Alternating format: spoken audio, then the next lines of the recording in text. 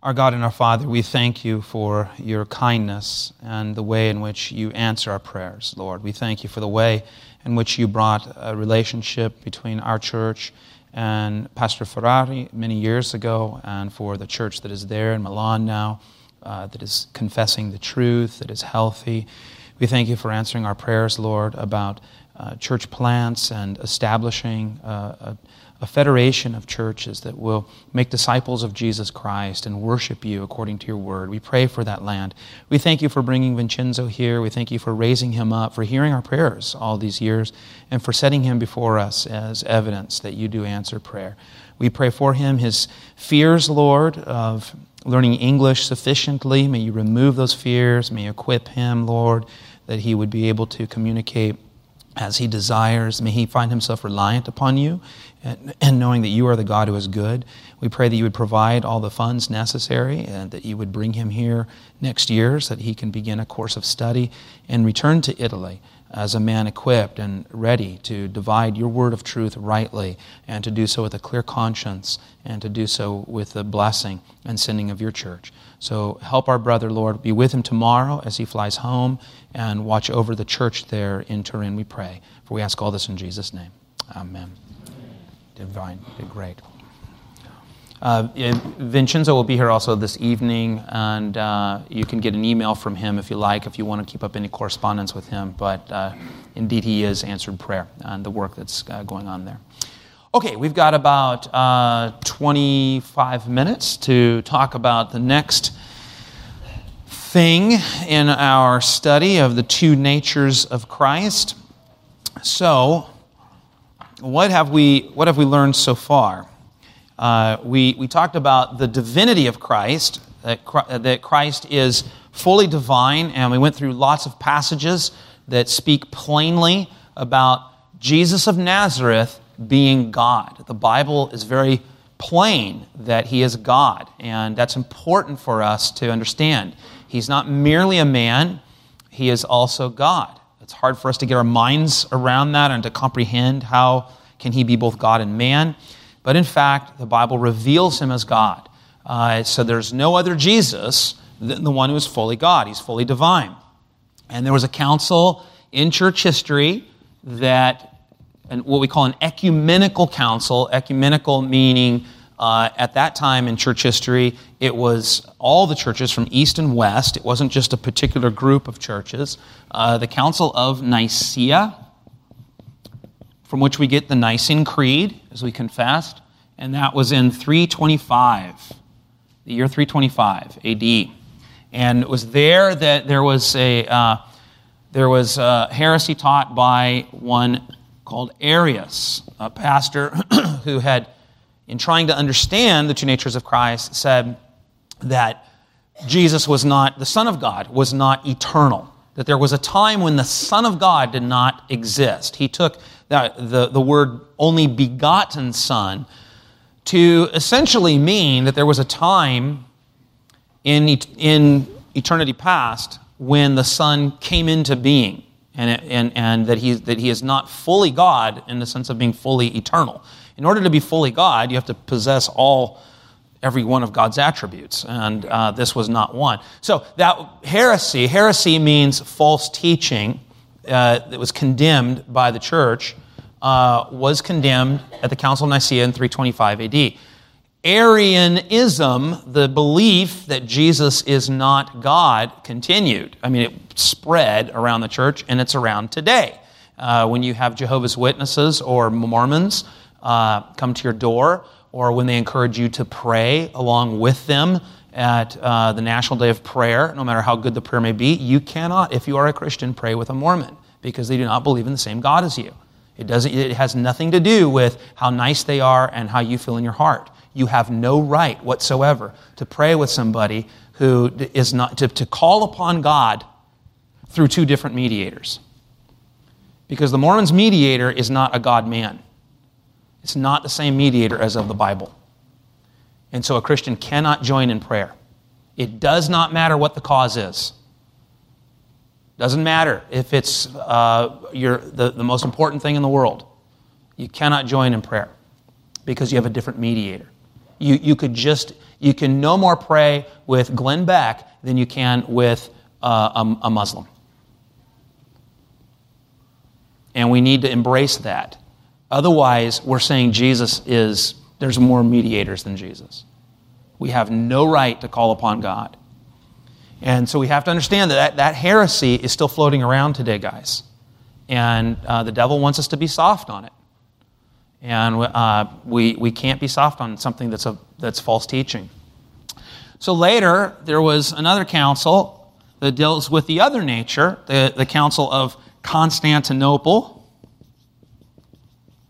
modern-day Istanbul, in 381, not long after. And this dealt with Apollinarianism. Big old word. And Apollinarius was actually a champion for orthodoxy against Arius and Arius' teachings, and believed firmly in the divinity of Christ, believed also that Jesus was human, but in trying to understand how humanity and divinity come together, he came up with a very sophisticated concept of, Jesus had a full human body, but didn't have a soul like we have, which is our animate, immaterial being. Everybody is body and soul, made of two parts. Your body is your identity, who you are, apart from your soul. Your soul is who you are apart from your body. You need both to be alive. At death, they separate. In the resurrection, they come back together. Apollinarius taught that the God-man, that the divinity took up residence within a body, but it had no human soul. And it was the Cappadocian Fathers, Gregory of Nazianzus, Gregory of Nyssa, Basil the Great, who had, at the Council of Constantinople, argued against Apollinarianism, saying that no, what Jesus did not assume, what the Son of God did not assume, he cannot redeem. In other words, unless he is fully human, body and soul, he cannot redeem body and soul. So this stuff actually matters. If the Son of God was not fully human, the kind of human that has to be born, that has to eat, has to go to the bathroom, all of that, he cannot redeem humans, because the same human nature which has sinned against God must make payment for God and satisfy his justice. That's why the Son of God had to assume a real human body and soul, and continues with a real human body. I meet a lot of Christians who think that the Son of God no longer has a human body. He will forever have a human body. That's part of the great sacrifice that he made forever and ever and ever. And you will look upon him. You will see him face to face. The Father doesn't have a face, nor does the Holy Spirit, but the Son does. He has an eye color, he has a nose, he has facial features. We don't know what that looks like, and we shouldn't try to make images of what we think that might look like, which are never allowed. But we're waiting. That's the beatific vision that we're longing for and waiting to see is God in flesh, in the person of Jesus Christ. Well, things after that were all settled, and there were no more controversies ever about the two natures of Christ, right? Of course not. There's, the church history is filled with different arguments, different debates, and the reason why it's good for us to study these things and to know them, why do you think, I was having this conversation on Sunday evening with someone, why do you think it's good for us to study church history? Why do you think?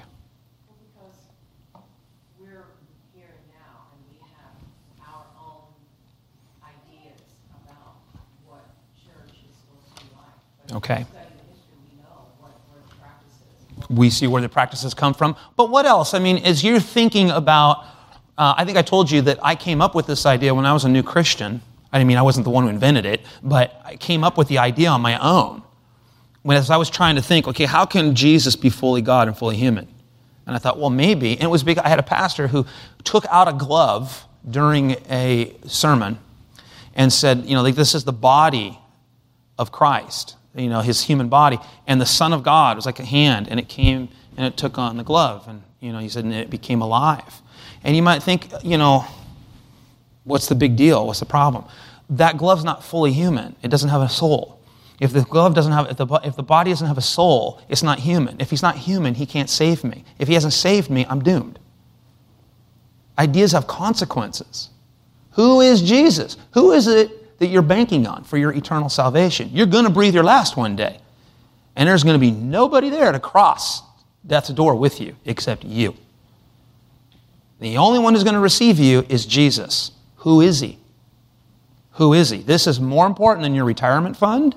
This is more important than your bank account. This is more important than anything, any insurance policy you have. Who is he? You got the right one. Glenn Beck doesn't have the right one. He's got the wrong one.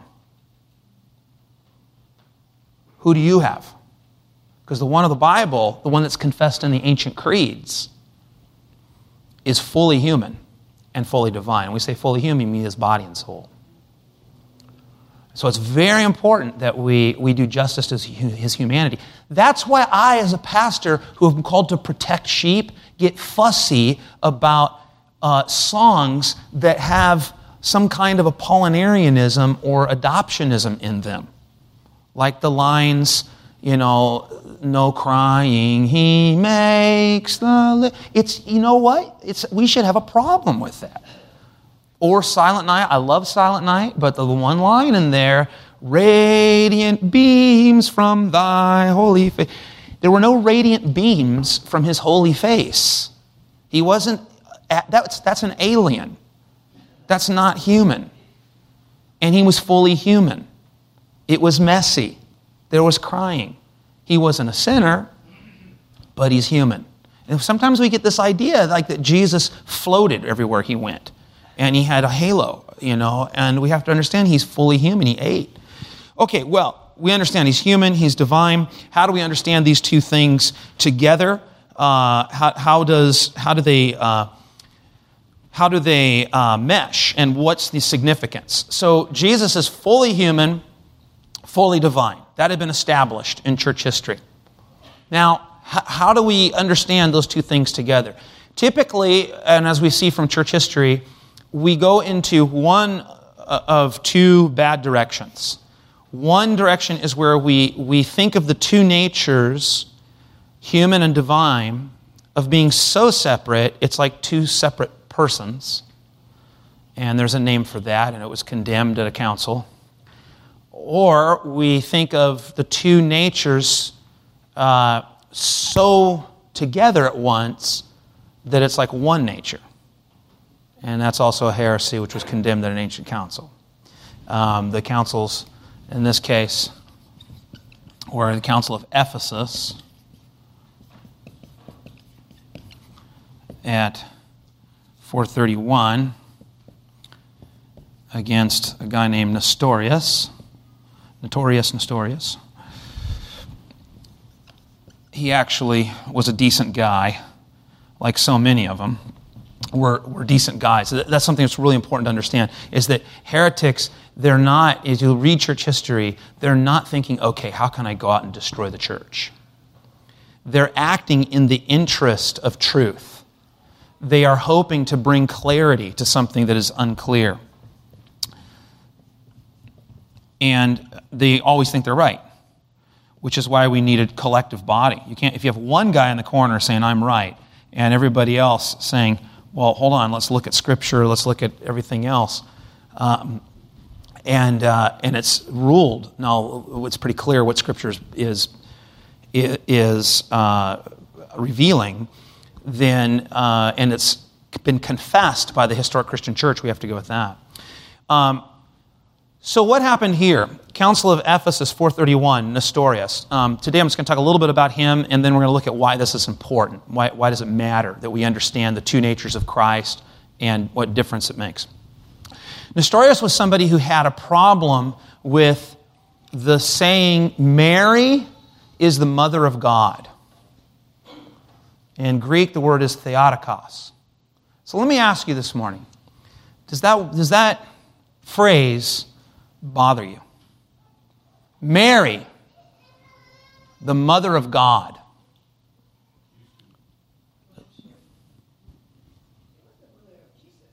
Okay. And who is Jesus, Yolanda? Therefore, right. You are Orthodox. Well done. Yeah. Now, I know we say, wait, hold on a second here. God can't be born. He can't. He's divinity.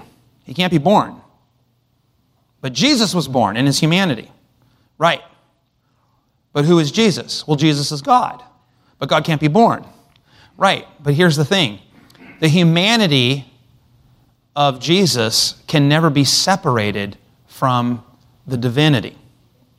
The divinity exceeds the bounds of his humanity. As we said, the divinity, God, in his divine nature, is omnipresent everywhere at once.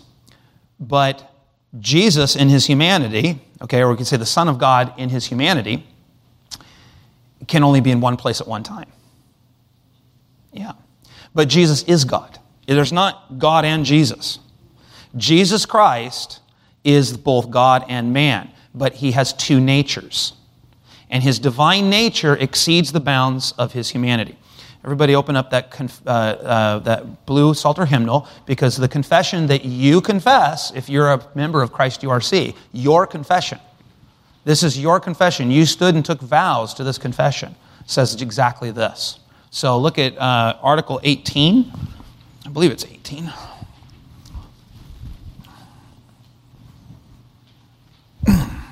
And it's a good confession.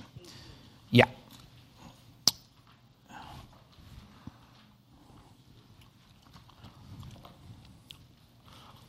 Oh, they're in Roman numerals, which are always a little tricky, right?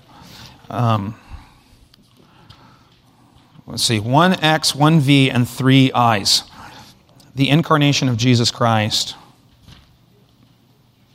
Yeah, and then, 19, the union and distinction of the two natures in the person of Christ. Good stuff. Yeah, let's look at these real quick. The incarnation of Jesus Christ. We confess, it's on page 77 in the back of the Psalter hymnal. The incarnation of Jesus Christ, Article 18. We confess, therefore, that God has fulfilled the promise which he made to the fathers by the mouth of his holy prophets when he sent into the world at the time appointed by him his only begotten and eternal Son, who took upon him the form of a servant and became like unto man, really assuming the true human nature with all its infirmities, sin accepted, being conceived in the womb of the Blessed Virgin Mary by the power of the Holy Spirit without the means of man, and did not only assume human nature as to the body, but also a true human soul. What heresy is it combating right there? Apollinarianism, yeah. Makes my heart go pitter-patter when I hear Christians recognizing what false teachings are. That's precisely what it's doing, okay? So we need to know these things. That he might be a real man. You can't be a real man unless you're body and soul. For since the soul was lost as well as the body, it was necessary that he should take both upon him to save both. Okay, that was the language of the Cappadocian Fathers. Okay, this is a Reformed creed from the 16th century. But what those brilliant and humble men were doing was drawing upon not only Scripture, but upon the creeds and the theology of the ancient church. They were not inventing things. So they knew the church fathers.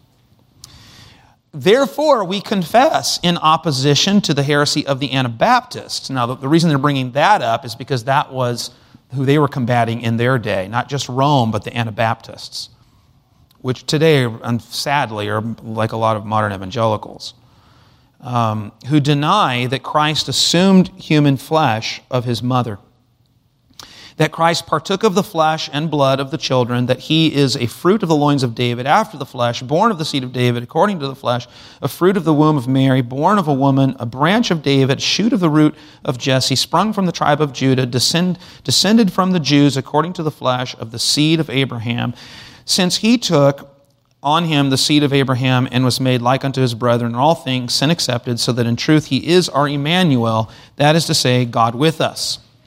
Now look at the next one. The union and distinction of the two natures in the person of Christ.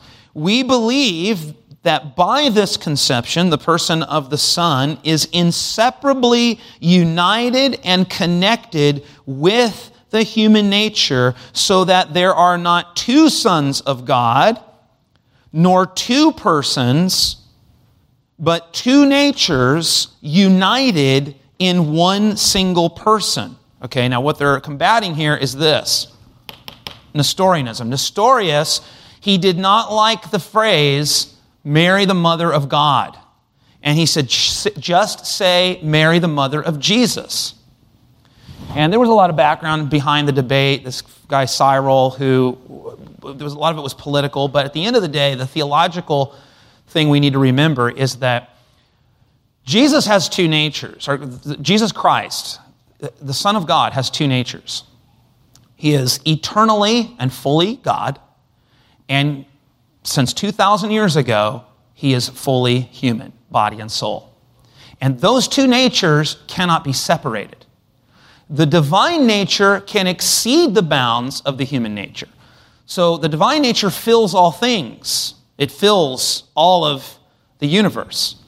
The human nature was dependent upon things. He was dependent upon his mother and the umbilical cord that he was connected to in her womb. He was dependent to have his diapers changed, to be fed. He didn't come out speaking Aramaic or Hebrew. He had to learn grammar.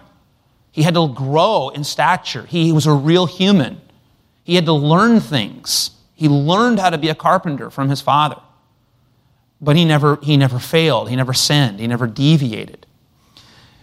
But what we have to understand is that what we can affirm, now this is the key, what we can affirm about one nature, either human or divine, you can say in language of the whole person, because the two natures can't be separated.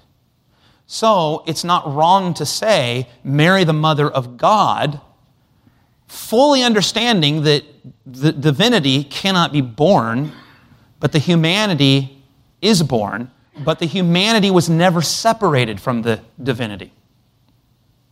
Same thing when we sing, for example, that hymn, that Thou, my God.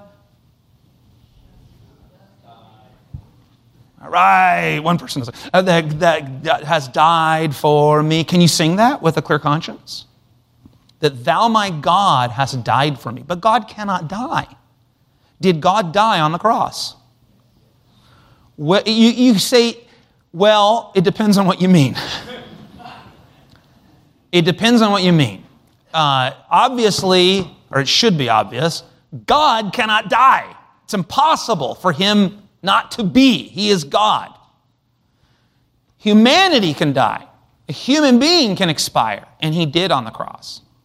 However, because we can say that the Son of God in his humanity died, well, it's perfectly orthodox to affirm about the whole person, okay, the death of God upon the cross.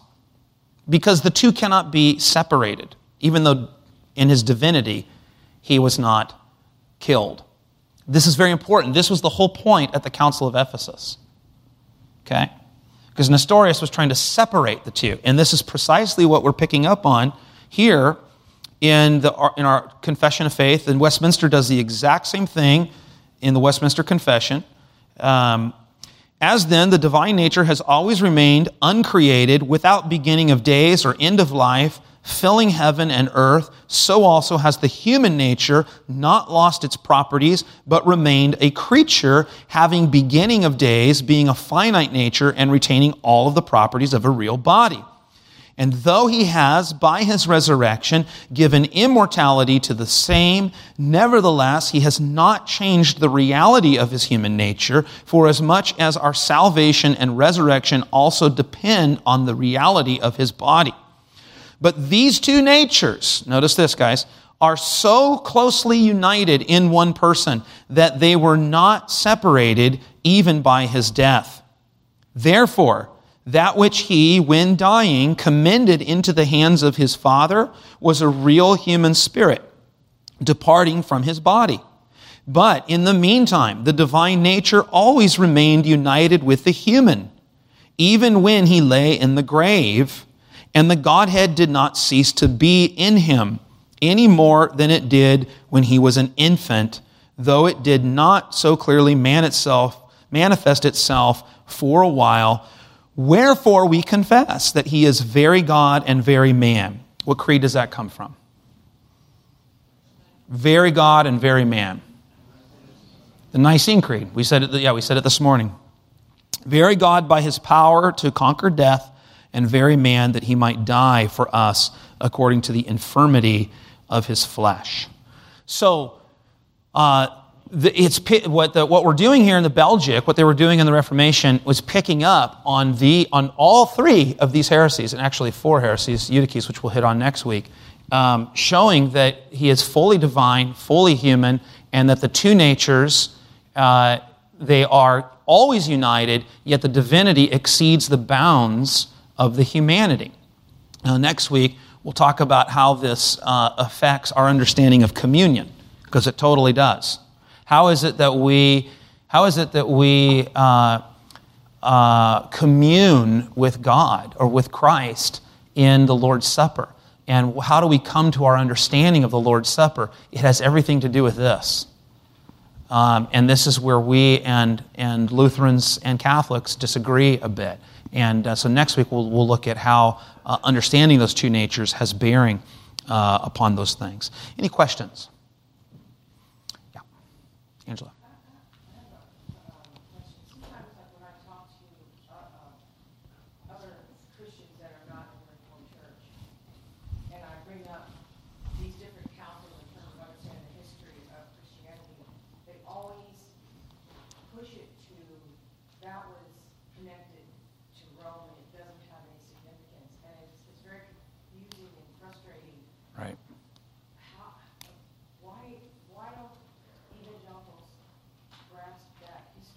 Well, the snarky thing to say, I guess, which is very out of character of me, is to say, that they just don't care about history, and it's true. And the sad thing is that I think as an American culture, we tend to not care that much about history. We're pretty bad at history. I mean, we're a young nation, and we don't really know history very well. And I think that carries over into the American evangelical. It's all Rome. I mean, most of them probably couldn't even tell you that. I didn't know them growing up. The first time I heard about the Nicene Creed or the Nicene Council was from a Jehovah's Witness that told me that's where the doctrine of the Trinity was invented. And it was the next day I actually went out and bought a church history book, my first one, and began to study. We need to know history. And the reason why, guys, is because if we don't know, we will try to reinvent the wheel. And as Dr. Godfrey always taught us, it rarely comes out round. I mean, what's the old adage? If you don't know history, what's that? You're going to repeat it. This is why if you go to the United States Military Academy, you got to learn about everything we've learned in all of our battles, all of our warfare.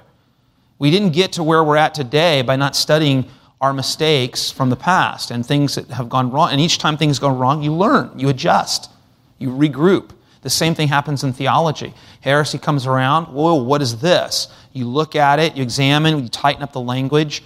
But we don't do that as individuals. We have to do that as the church. This is why we have synods. This is why we have classes. This is why we have council. But yeah, the Calvary Chapel people, you're not going to get that. There's, church history is there's the apostles, and then there was the 1960s and the Jesus People movement. And everything else in between everything else was dead orthodoxy. You go to one of those dead churches, which means you don't have guitars that plug in. That's what a dead church is. When in fact a spirit-filled church is a church that is proclaiming Christ, because Christ said the Holy Spirit would not testify of himself, but would testify of me. And so it's amazing to me, and I'm really getting upset here, but it's amazing to me that you have a whole movement. Watch how good I can draw this bad boy. Okay? What's wrong with that?